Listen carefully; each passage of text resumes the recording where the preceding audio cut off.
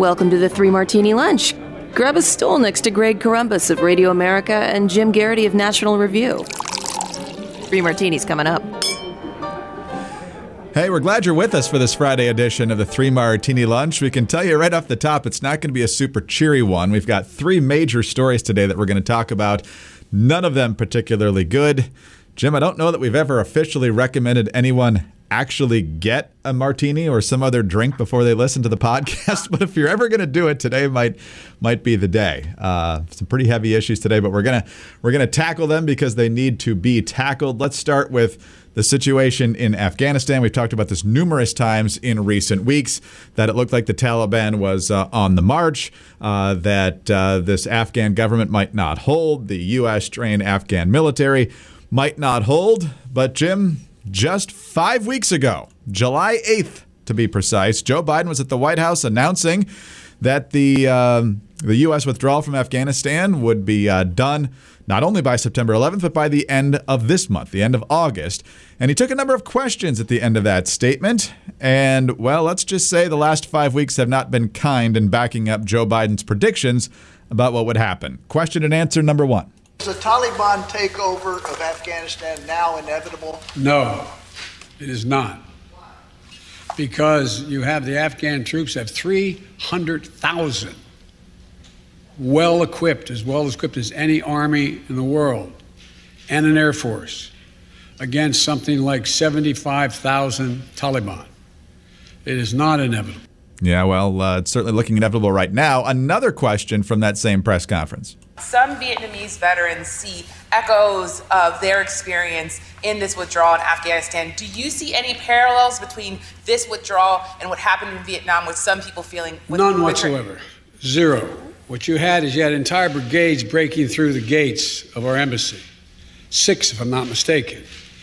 The Taliban is not the North Vietnamese army. They're not remotely comparable in terms of capability. There's going to be no circumstance where you see people being lifted off the roof of a embassy of the United States from Afghanistan. It is not at all comparable. Well, that is yet to be seen if we'll see that same image, but we're already sending thousands of troops back in to make sure they get evacuated. There's lots of Afghan allies who help the United States that the Taliban are ready to kill. They're already doing it in all these other cities. Most of the other major cities, Kandahar, Herat, other places have already fallen, district after district. Most of the time, the Afghan military not even fighting. They're just putting down their weapons and either surrendering or running away. And so the Taliban is getting closer and closer to Kabul. People there just assume they're going to get slaughtered at this point. So, Jim, we got a tweet yesterday from the U.S. Embassy in Afghanistan pretty much begging the Taliban not to attack their facility. And if that wasn't enough, Tom Bowman over at NPR says the situation at the U.S. Embassy in Kabul is more dire than what the State Department is saying. Mail has stopped. Nearly all employees are packing up, and a very small number will head to another location. Staff are gearing up to destroy sensitive papers, computers, and phones. So I don't know what type of orderly evacuation was expected here, Jim, but clearly this is out of control now, and the Taliban's going to be in charge. It's just a matter of when. Listeners might be wondering, Jim and Greg talked about Afghanistan earlier in the week. Why are they talking about it again? Well, just in the span of a couple of days, the situation has changed and gotten worse yet again. On Friday, they took 4 more provincial capitals, and they've already now have control of the country's second and third largest cities, Herat in the west and Kandahar in the south.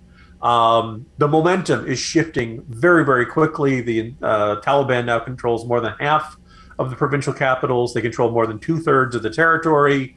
Everybody can see what's going on here. And that makes every one of those Biden assurances just utterly insufferable. And they suggest a man who was walking around in utter denial of what was the most likely consequences of this. Or ultimately, he did have some sense of this, and he basically was comfortable lying to the American public. I just kind of pointed this out in the corner, and I'm like, look, how much of the U.S. withdrawal from Afghanistan was effectively sold on this account of, no, we're going to withdraw and things are going to be fine. The Afghan army can handle it. It's time for them to take over. It's not going to be a disaster. Biden explicitly said this is not like Vietnam. They are not, the Taliban is not the North Vietnamese army. There's that ludicrous assumption, the statement, quote, The likelihood that there's going to be the Taliban overrunning everything and owning the whole country is highly unlikely. Well, guess what, Mr. President? That scenario you just assured Americans was highly unlikely is happening right in front of our eyes. And I'm left wondering if I keep calling this book between this and the editors, I keep calling Biden Obama, which I think, by the way, is just it's a Freudian slip, but I think it also reveals the return of policies that did not work. This is the ISIS and Iraq playbook all over again. Yep. Biden could have gone out and said, if he was really honest, and I have a very hard time believing the entire U.S. Intelligence and military community is this stunned, had no idea that the Afghan army would collapse this quickly. If he'd gone out and said, we're going to leave Afghanistan, the Taliban is almost certain to take over, it's going to be an absolute humanitarian disaster, you're going to have huge waves of refugees going in every possible direction. And oh, by the way, Islamist fundamentalism is going to see this as their biggest victory since the formulation of the Islamic State. If Biden had gone around the country saying that, would people have been as supportive of Afghanistan withdrawal? I'm not so sure. I think it's a really fair question to ask. That one of the things that made withdrawal look like such a long overdue decision was the sense that, well, okay, we can do this and this isn't going to hurt us in the long run. We're going to be fine. The problems in Afghanistan will stay contained to Afghanistan, and this is, it's time for us to get out and move on to focusing our own problems. Well, the problem with Afghanistan, everyone's like, why do all these empires keep coming into Afghanistan? Well, part of the problem is that Afghanistan exports its problems. Nobody in the United States wanted to take over Afghanistan. Up until September 11th, nobody wanted to do it. But once once the 9/11 attacks occurred, it became a necessity. We could not keep the Taliban in charge. They had protected the guys who attacked us. And what do you think they're going to do when they're back in charge again? So, extraordinarily frustrating. Biden is not answering any questions on this. It's understandable why, but this is his decision. He owns it, and he's going to be the guy who at least immediately has to deal with a restored Taliban. And every one of these lines every report we get indicates that the policy is guided by this insanely blind belief that the Taliban can be reasonable if we just ask them the right way. Probably the statement that has most likely to make me scream at people and say something on this podcast that I shouldn't is a line in Axios today, quote, at the same time, Biden's diplomatic team in Doha, Qatar, was trying to talk sense to the Taliban. Greg, how likely is it we're going to, quote, talk sense into the Taliban? Pretty low. And look, I mean, it's insane, but I remember both of us being pretty upset that Trump was pretty close to bringing the Taliban to Camp David because he thought he could strike a deal with them. So it's not just the Biden administration who thought that the Taliban was going to behave. I guess the Taliban has said at these different negotiations, sure, you leave. We're going to want some skin in the game here, but we want some international legitimacy. We're going to want some aid and some money coming our way. Well, yeah, we'll be better international citizens, and we actually believed that across the board, apparently, and it's just amazing. I mean, when people have shown you who they are, you better believe. We've been played by suckers. We are and were a bunch of suckers. Amazing. And my heart just breaks for all the service members who, they lost their buddies. They're dealing with injuries of their own. The families just seeing this all dissolve and so quickly. It's never easy in Afghanistan. I don't know what the right policy is, but clearly this one has been a catastrophic failure. All right. Hard to transition from that to one of the great mouthwashes of the world, but we're very happy to have Quip as our sponsor today because, look, you basically have the triple crown of oral care, right? You've got a brush, you got a floss, and you also need a quality mouthwash that's going to get rid of that bacteria that causes the plaque and the gingivitis and the tartar as well. And so Quip, in addition to having the fantastic electric toothbrushes, the refillable floss, now has the mouthwash. Quip mouthwash kills bad breath germs, helps prevent cavities, and leaves you feeling fresh thanks to a formula that gives your mouth everything it needs and nothing it doesn't need.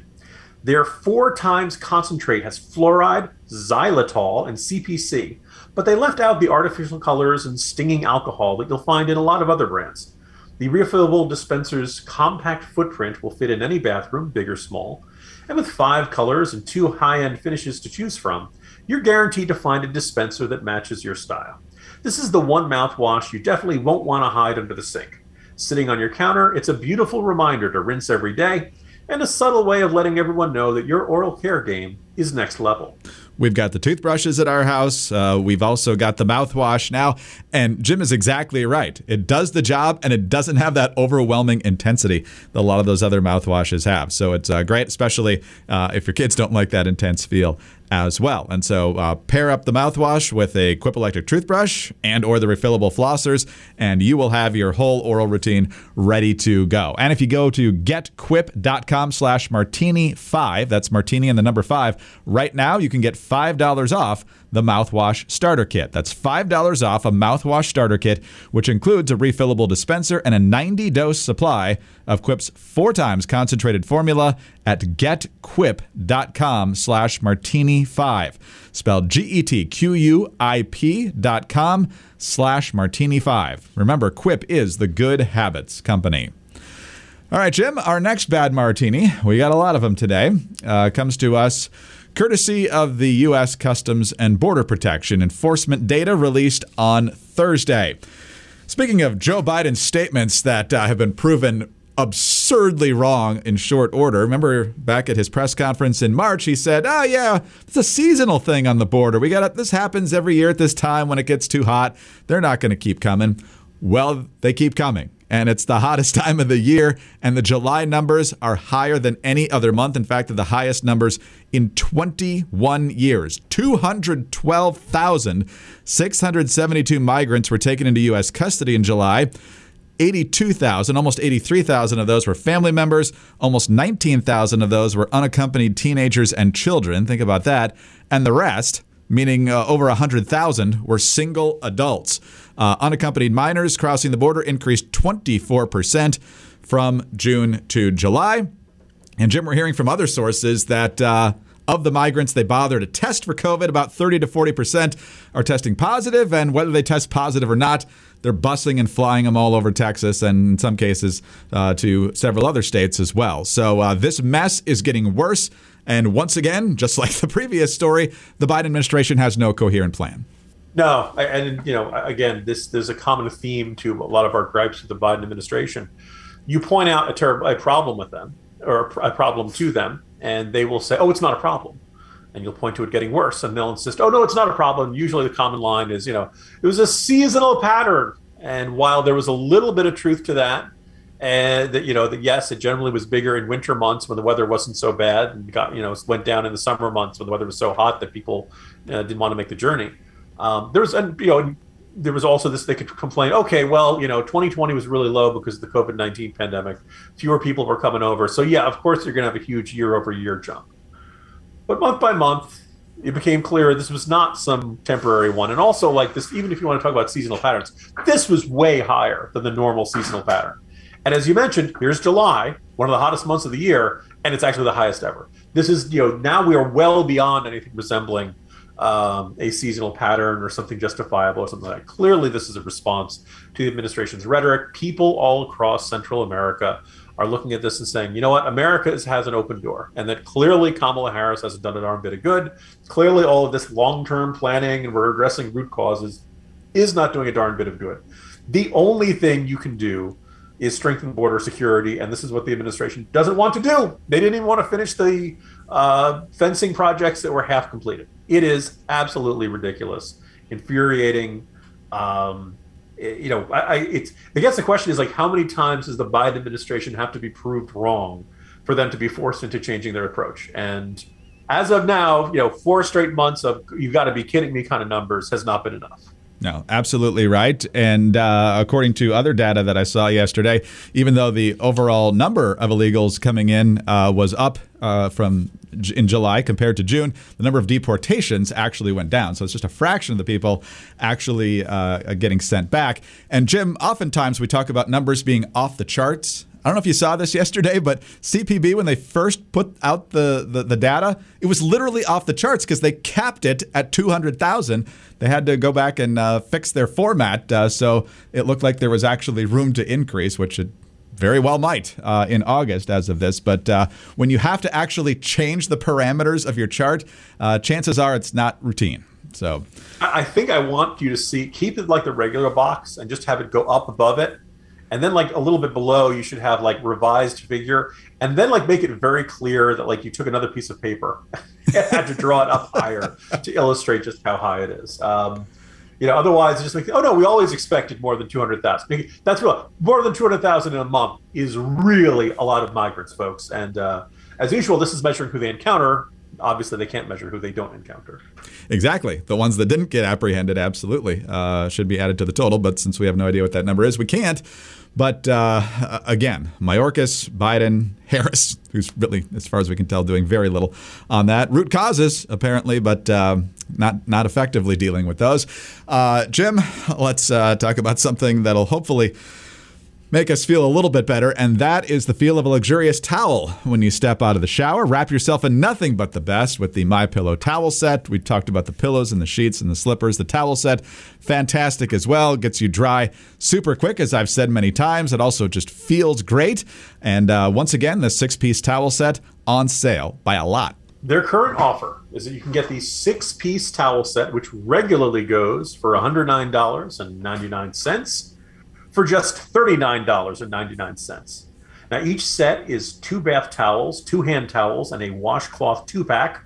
They're made from proprietary technology that makes them highly absorbent.